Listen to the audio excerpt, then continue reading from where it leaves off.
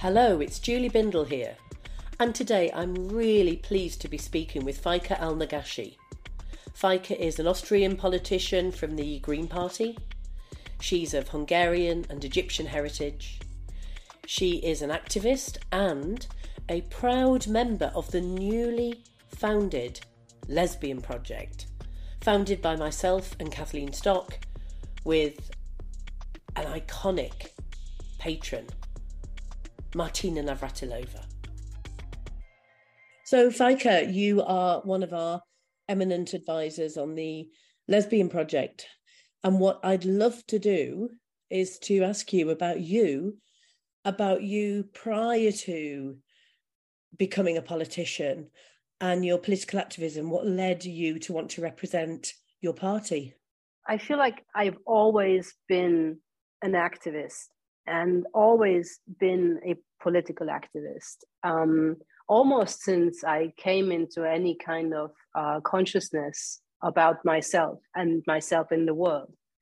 So I came out to myself as a lesbian when I was about 17 or so. That's when I could put a name to it and vaguely understood it. And I was still in school. And then when I started to go to university, I moved to Vienna. We were living outside and in a small village. And when I came to university and to study, so many opportunities were there, so many groups, so much going on. And I started to get involved with the student union. And I became, at a very young age, at 19, I became the first officer then at a very newly established department. It was a department for homo, bi, and transsexual affairs at the student union at the University of Vienna. And I was their first officer and the youngest one also. And that's how I plunged into, before I had studied anything, before I had experienced anything really, I started my activism. So I grew into it and I grew with it and I grew up with it. And that's what I actually learned and also graduated in, even before I actually graduated from anything else. And so that was on the level of the student union and on the national level. And quite soon somebody came up to me and said, there is this conference and you have to go. And it's this conference organized by an organization called Iglio. And they are great and you have to be there. So I went there and it was 5 of us coming from Austria and from my context, from the student union. We were very arrogant and ignorant of everything. But what I then saw was all these other activists from other countries, other political contexts, other national contexts, but also so many intersecting issues and identities.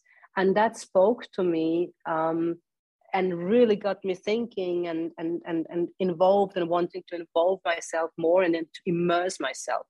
And then at the end of the conference week, one of the organizers came to me and said, there is this other conference that will be organized by another organization that we occasionally work with, and they are called Young Women from Minorities. And we believe that this would be interesting to you, and we would support your participation. And here's a letter of support if you would like to apply to it and go there. And then I did go there, and that was I did that alone. So it was no longer 5 of us, and I had dropped all the company, and it was me alone going there, and that was very important because then I could fully focus on what was going on and devote myself to it, and that is how I then went into other contexts of activism that were focusing around the situation of women and particularly young women. And from there to other minority-related contexts, organizations such as Minorities of Europe that came up with this slogan in the 90s, all different, all equal. And we would work together with organizations such as Interfaith or Human Bridges that were working on disabled people's situation.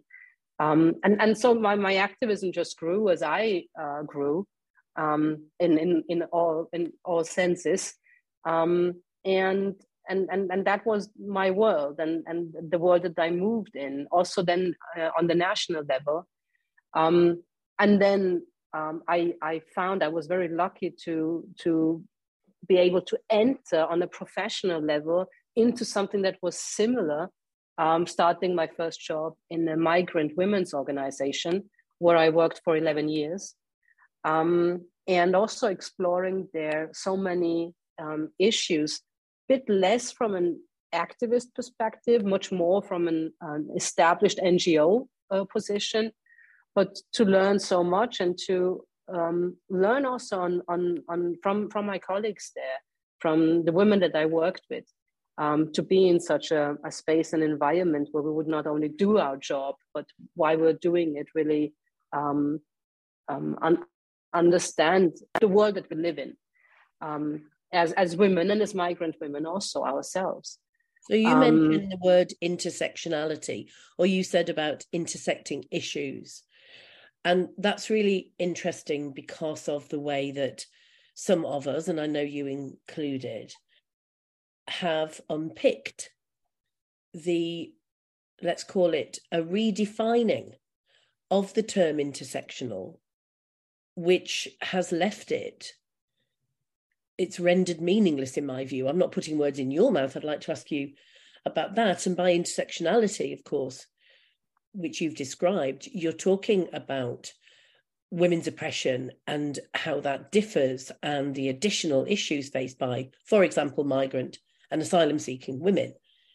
Tell me what, for you, is important about maintaining the true definition of terms such as intersectionality. It is such an important aspect of my life, my experiences, my identity of who I am. And I think it is a relevant political category of analysis because it looks at different forms of oppression. And such as, with a lot of words, as you say, there is now a total meaninglessness. Words are just being used. I mean, even the word lesbian is just used in any random way. Whoever feels like it or wants to identify as is welcome into it. And that's not the only word. So intersectionality has become a slogan for social media feminism. And that is, I will not leave neither the word nor the concept because others use it in a way that does not do it justice. I think it is extremely important to be aware that by looking at this, at the same time, we are not creating a hierarchy, neither of identities nor of forms of oppression. I would not even be able to do this with myself and create a hierarchy of my own identities. But this is what it has become. It has become weaponized and a tool.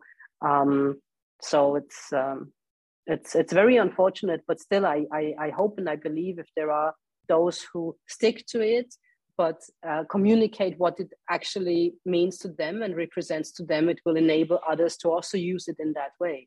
So we need people to speak out. We need lesbians, we need women of colour to speak out. We need those that find their movement or their issues being transformed out of all meaning.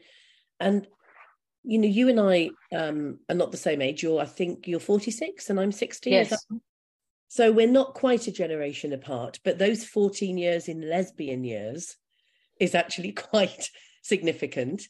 And I think back to the very first international lesbian conference I went to, before mobile phones, before cheap phone calls, before cheap travel, taking the train to Geneva, a long train journey, to a conference organised by, I think they're called something like Strawberry and Vanilla Friends, is that right? Anyway, a group of lesbians who put on an amazing event. We were sleeping in nuclear bunkers, which some of the Greenham Common activists took exception to, and in fact graffitied these bunkers, which were owned by the government. They didn't care. There were loads of anarchists there going out shoplifting at lunchtime.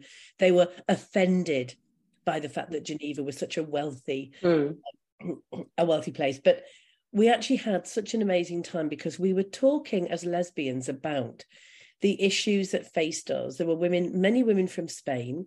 There were women from Southern and Eastern Europe, all conversing about the issues that united us and that divided us. And we found something really, really important, and that holds true today, which is we can fight like cat and dog. We can argue about pretty much everything, but what unites us is our courage. All lesbians who are out are courageous. And also the fact that we are, although we wouldn't use this term at the time, gender non-conforming. In other words, we have rejected sex stereotypes. And that's pretty amazing, isn't it? Yes, absolutely. I mean, it is wonderful. Exactly this, what you mentioned, to be able to find similarities with other women in totally different contexts or even different age, and to be able to relate to them on such deep level and so closely, and at the same time to be able to understand and to hold the differences that there are. And that has been a wonderful experience for me, and to find this kind of community that is intergenerational, that is transnational, and that is intersectional.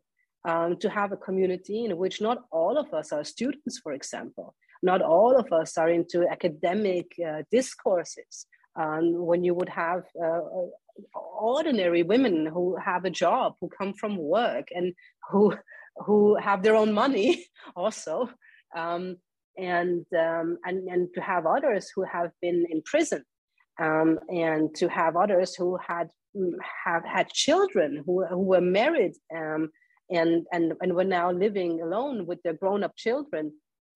So there were so many different ways of being that was so enriching, and to see that all of these ways to live would be an option for me, and to have this diversity in a community that is healing in a lot of ways, and also enables this bonding. Well, not everybody has to bond with everyone, of course, but you will find really those that would be the least likely you would be able to form a bond with. Well, let me tell you, and I'm sure that lesbians listening to this, hopefully all over the world, will understand, there was lots of bonding going on in Geneva at that lesbian conference. Yes. You know, and the thing about lesbians, I think those that I meet worldwide, and I'm lucky enough to travel to countries and regions such as Uganda, where I've spoken to the mothers of the lesbian and gay liberation movement, who of course are at risk of being imprisoned, who are such fun. They are so vibrantly political. And of course, our oppression, much as that we'd rather didn't have it, has shaped our identity in a way that we take no prisoners, that we often, not always, refuse to accept a compromise. And I personally think, and I don't know what you think about this, Vika, but I think that's what divides those lesbians that fight in the movement for our liberation and gay men that fight in the movement. Often they ask for equality or tolerance. And I found that lesbians are more likely to demand liberation and something just more like equality is a very kind of, what's the word? It's not really that adventurous an ask, a project. A lot of lesbians do not feel safe to live their lives in the way that they would want to, if it would be in a very lesbian separatist way, to say without men, but still with self-determination, with autonomy. That is in this society a transgression. and to understand how transgressive it is. It is not similarly transgressive if gay men say they want to live their lives without women in this society. But for women in this society to say men will have no influence over us whatsoever is. And also equality in what way? Equality without changing the status quo is a worthless equality, because the status quo is a bad one to aspire to. Exactly. And what would we be equal to? And when people are saying, well, you just want to be the same as heterosexuals, there's no difference. And I've had this as a 60-year-old lesbian who's been out since the 1970s. I can't tell you how many times I have been told, well, you have the same rights. You should be treated the same as heterosexuals.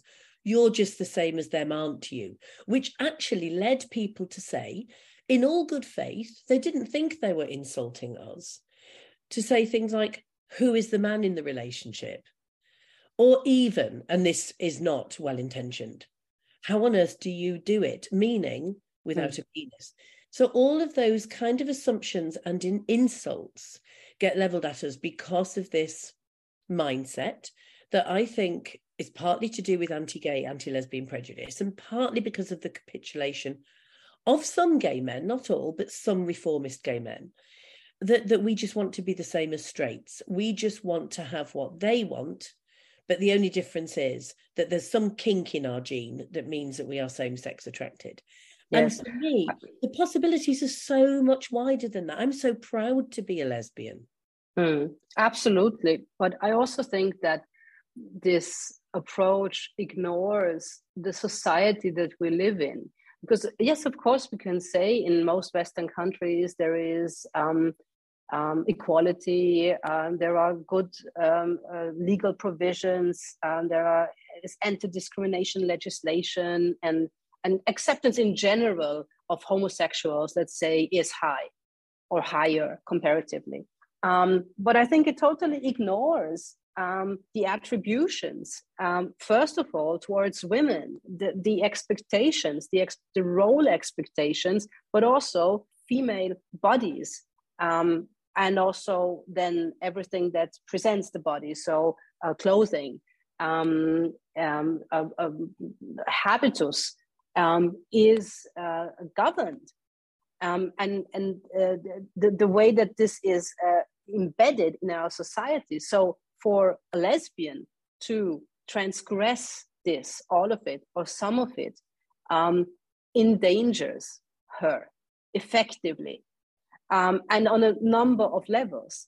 And I think that so many of us, I don't know what it's like for you, but so many of us understand this quite early, at a very young age, and understand not only the danger, but also another aspect that comes with it, which is a shame, which is shame about being the one who transgresses this role, who is not the woman she's supposed to be in this society, or the family would expect to be. It is almost impossible to grow up in this society and be without this element of shame. And then this is reproduced throughout. So you mentioned sex non-conforming lesbians. So this is not met with happiness everywhere. And I'm older than the young ones today. I had so many times when I felt this. It is everywhere. I mean, now today I'm a politician. I'm exposed.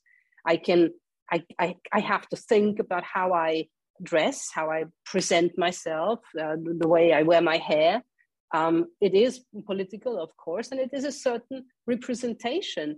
And I understand how the gaze that is directed at me sees me and classifies me. And this touches upon these elements of shame, even if I turn it also into pride myself. But I think this is what is happening with lesbians, young and older ones. And that is why I think it is so important to have this the positivity, to have the joy, the happiness, to really have acceptance within our communities, within the work that we do, and especially with the role models that we have. I think that's really vital that you talk about shame. Certainly, I felt that shame over the years, sometimes really surprisingly. When I've been out for all this time, I am so filled with joy that I'm a lesbian. I can't imagine what life would have been like for me had I been a lesbian. But shame is really important when we talk about pride, isn't it? Because no social justice movement on the planet develops a sense of collective pride unless there has been shame. It's a response to shame. Yes. And this is what we bring, I hope, other lesbians, those that are out later in life, those younger lesbians, much as they might reject who we are, what we stand for, some of our politics. But actually, I think that is the linear, that is the line that runs through generations of lesbians. From, Martina Navratilova, our patron for the Lesbian Project, was the first out lesbian on my TV screen I saw. Yes. I felt, oh my God, I can tell my parents, look, that's a lesbian. That's who I am. Yes. Well, I was equally excited maybe about someone like Katie Lang, who entered my screen and was a woman with short hair wearing a shirt in a way that was just so unbelievable. I felt that it was probably not okay to feel what I was feeling while I was sitting in the living room with my parents.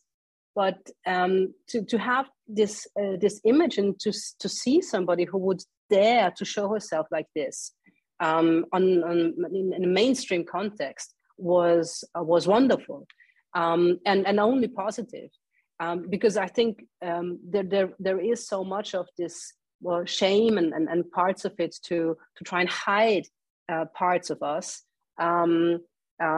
That relates also to clothing, to haircuts, to how we want to appear, and to also in a community, whether it was at conferences or at the bar or in whatever other social context, to then be able to compliment other lesbian women on their nice shirt, on their nice suit, on their perfect haircut, would be something that was the absolute opposite of what would happen in general society, where everybody would think they could comment on the same things, but with different intentions. Why don't you dress more like a woman? Why don't you try and wear a dress? Why don't you grow your hair longer? So the exact opposite with appreciation and acceptance. Well, let's talk a little bit about your political work, because you represent the Green Party in Austria. You're from Hungary, and your political world, your activism seems to span across many borders. But tell me a little bit about what it's been like to be a Green Party member and representative in Vienna. Well, at the beginning, the way that I entered into politics was more accidentally than planned. I did not have a long or short-term plan to go into politics, but I did what I love to do. That was the political activism and the political work on the level of NGOs by then. I had about 15 years of working in NGO contexts. And the last thing I did before I went into politics was going to Brussels and working with ILGA Europe. And at that point, I thought I had my dream job. All of the activism that I did when I was 19 and everything, all the LGBTIQ groups I founded and I worked in, and all the thinking I ever did around these issues led up to having, I always thought, wouldn't it be awesome if I could do this activism as a job, not with the youth organization IGLIO, but with the parent organization with ILGA. So there I was in Brussels in my dream job. And I was not so dream happy. And then when I came back to Vienna, I thought, well, what's next then? What do you do after you had your dream job? And it turned out not to be it. What comes next? And there was a job opening for a staff member with the Greens, and I was very hesitant to move into party politics. So I had no interest at all before that. But I also thought to myself, I've experienced the limitations of what you can do on the NGO level. There is only so much. And at the end, you always get entangled in a lot of dependencies, be it about money, resources that you get, but also on a political level, that those who decide about the money that you get want you to support their political positions, or at least not to say differently. And I was really frustrated by that. And I thought, well, maybe it is different in politics, on that level of politics. And if it does not speak to me, I could always leave. And that's how I motivated myself on trying it, to give it a try. And of course, I was still motivated by the topics that I worked on, what that were important to me. A lot of intersectional issues, women's rights of migrant women, and then that led me to focus on integration and integration policies more specifically, and that's how I then also became the spokeswoman for integration on the provincial level first, and now also in Parliament since 2019 as a member of Parliament. To work on integration. So it's a lot of things that I'm very passionate about, and I think have worked on also on a different level from the NGO or civil society perspective, and now can try and see what the options are that I have to also bring about change from that political level. Tell me about the way that you see lesbian politics moving forward, where, in my view, at the moment, there has been a backlash against the word and the concept that we are female same-sex attracted, where we have been subsumed into a alphabet soup that my friend Simon Fanshawe described as more an unbreakable Wi-Fi code than an acronym of LGBTQIA2 Spirit Plus. And it would appear that we have become drowned in this soup, and we have very specific needs that we have to address, which is why we've set up the Lesbian Project. Where do you see us going forward, whilst remaining supportive of our gay brothers, for example, whilst we keep that intersectional approach, but that we also say, actually, lesbians are worthy of particular attention? Yes, I mean, this is something that I really do not understand, why it is not possible to do something with a specific focus for a specific group at times, and at other times to come together and do something collaboratively. From the very first conferences that I went to, that were always, or most of them were mixed in one way or another, we always had to fight to have one slot at a conference, maybe one workshop or one evening where we would have a meeting that was women only. So it is not a new thing that I'm confronted with, because also back then there was no understanding of why do you want to meet at a mixed conference where it's lesbians and gays and potentially also bisexual and inter and trans people. So it's a mixed conference. Why do you want to meet as women only? We always had to fight for that back then. But now I find that it became even more narrow, because when you ask about lesbian politics and what direction they're going, I don't see lesbian politics going in any direction at all. I don't see anything such as lesbian politics manifest itself. Today, to talk about lesbian issues and to say lesbian, to not use another expression such as queer women, for example, or another broader term that should be so inclusive, even to say lesbian and then to say it and to not add an asterisk when you think it or say it or write it, is a rebellious act. It's as if we're back to the start to say lesbian without shame and without apology, to not apologize, to want something and to do something. I would not say only, but for lesbians, period. And this is not something that actually really exists, other than maybe in quite small, autonomous, separatist, radical, feminist contexts where they would do it and would dare to do it. But other than that, as soon as you add the asterisk, at first it looks like a fashion statement almost, of something to wear to make you 2.0 or maybe 4.0 by now, and to make you TikTok-ish or social media attractive. But when you look at it again, it's just really painful to see that lesbian cannot be a standalone word and cannot be a standalone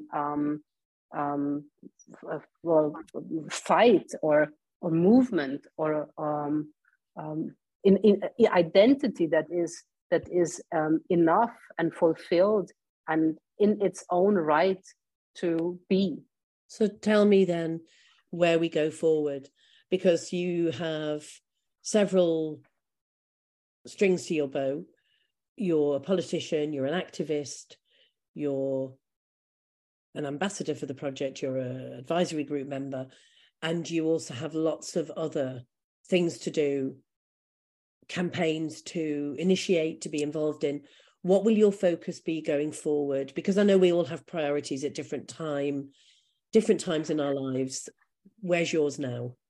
Well, I'm newly motivated to put my energy into this kind of activism. It's not quite an activism, because I do understand that at the moment my role as a politician is not only stronger in defining who I am, but I think it's also what's needed. What we need is me as a politician and not me as an activist at the moment. So I want to use this voice that I have as a politician, but I also want to encourage others to bring in their voices, because what we really need is to have so many voices that say what they think and what they believe and what drives them.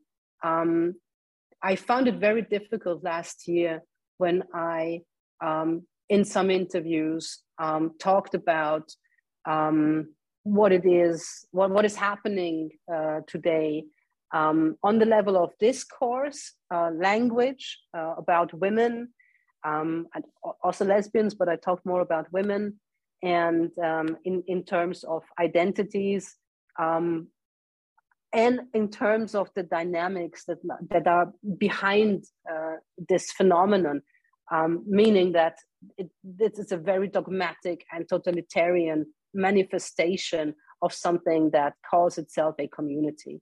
So this is what I talked about in interviews, and then what happened was exactly that. I experienced the dogmatism, the totalitarianism of my community or of my communities, shunning me for having come forward or having come out. As I sometimes say, this has been my hardest, my most difficult coming out, to be able at 45 then to dissent, basically. If I said this is what with all the integrity that I bring to the table and with all the long-standing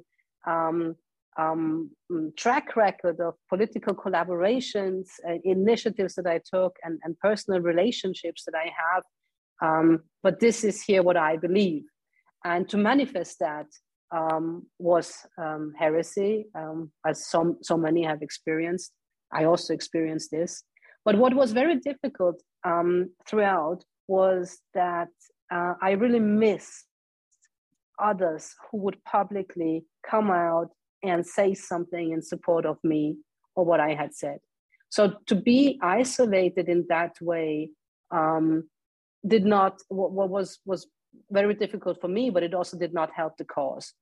So what I now try to do is to support and to empower others to come forward and to speak and to dare to have the courage, but also the context that they need, because you need some level of support to be able to show yourself and to endure what it brings with it for you to be seen as, let's say, maybe a dissenting lesbian.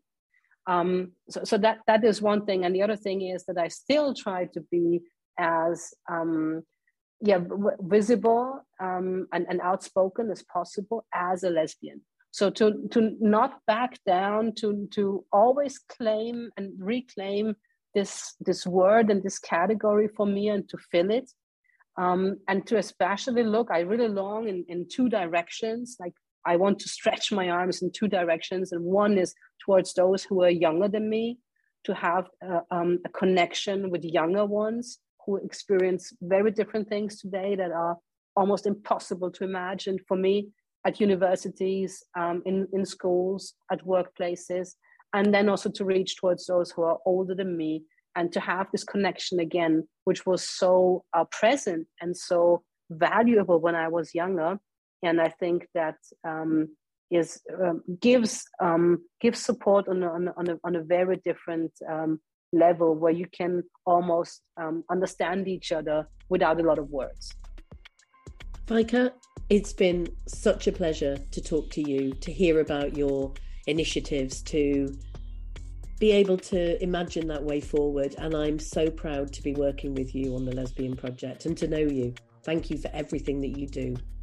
Thank you so much. Thank you for listening.